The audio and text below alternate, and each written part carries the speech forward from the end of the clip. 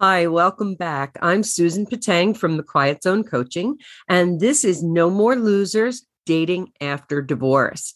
Today, we're going to talk about reasons that you need to find a partner with a similar value system. And I know you're saying, duh, of course I want to have a similar value system to anybody that I go out with.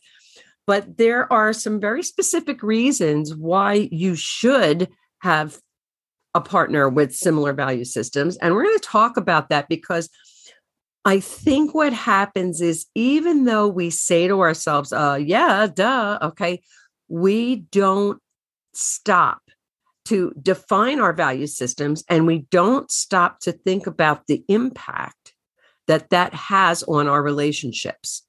And that's what we're going to talk about today. Here's an example. Laura met this guy named Bill.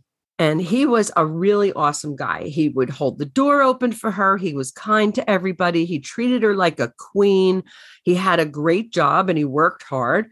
And he even put his dirty clothes into the hamper. I mean, who could ask for anything more? Amazing, right? Wrong. They got divorced within 2 years. Why? What happened? Their values were different. He didn't want kids, and Laura thought that having children was important. He valued nose to the grindstone, hard work, and he was at the office all the time. That was his priority. Laura felt that her relationships were more important than her work, and that included friends, not just romance. Okay. He didn't feel that way.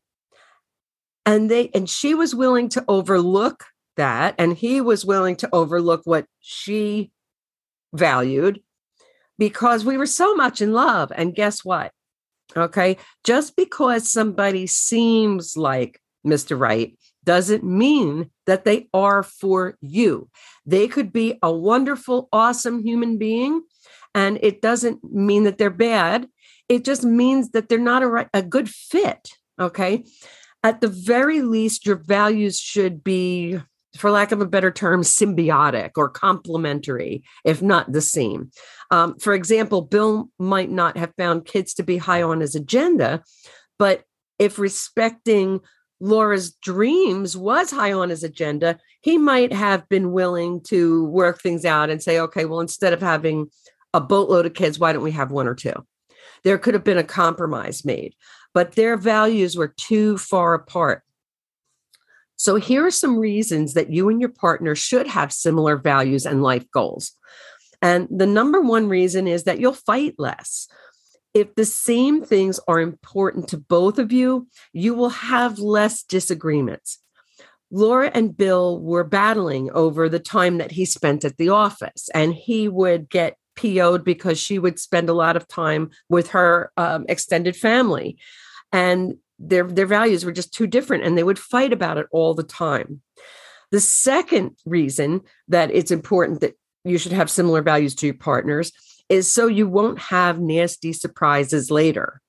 If they had talked about this, about his work ethic, about her desire for children and spending time with family, if they had been able to sit down and negotiate this, a lot of sadness and grief could have been avoided, and the whole divorce could have been avoided. Which leads us to the next reason. You'll have to give up less in compromises if you have similar values.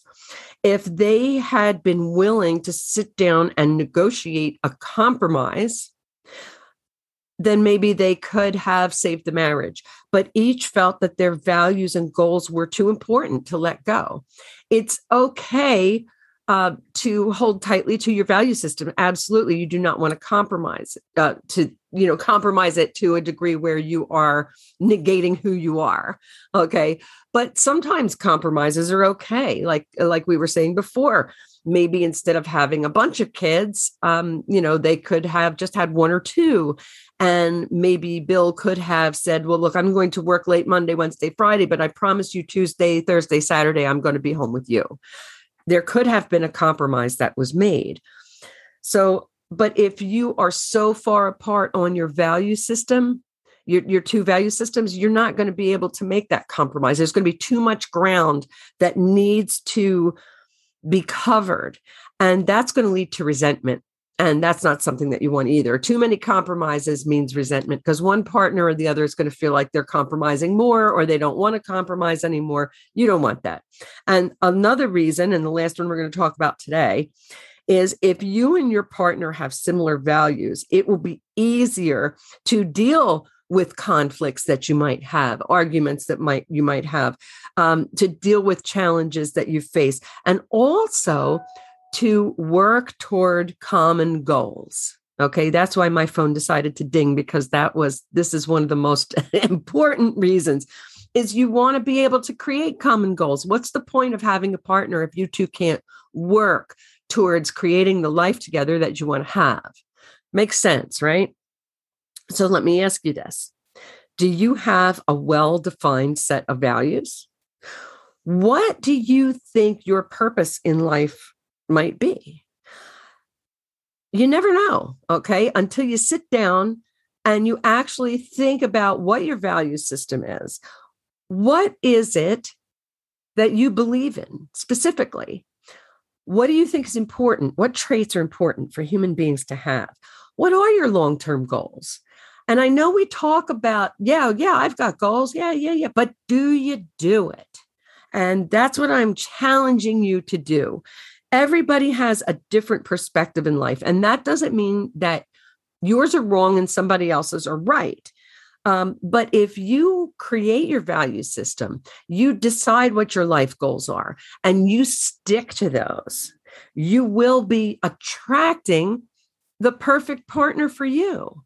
Because what's going to happen is you're going to start putting out energy, for lack of a better word. This isn't woo-woo stuff. This is science. You're going to be putting out energy into the universe about who you are, what you feel, what you believe. We can read each other, even though we don't realize it. They call it social intelligence, micro expressions, body language, tone of voice, things like that. So if you have your value system nailed down, you're going to start sending out the vibe that you need to attract the ideal person for you. And they're going to have similar values to yours because they're going to notice what you are all about, find it familiar, and be attracted to you. And that's something we're going to talk about in another episode, a little more. But for the time being, what I would encourage you to do is I've got this really great video that you can watch. It's 3 surprising ways that your self-talk sabotages your love life and your romance life.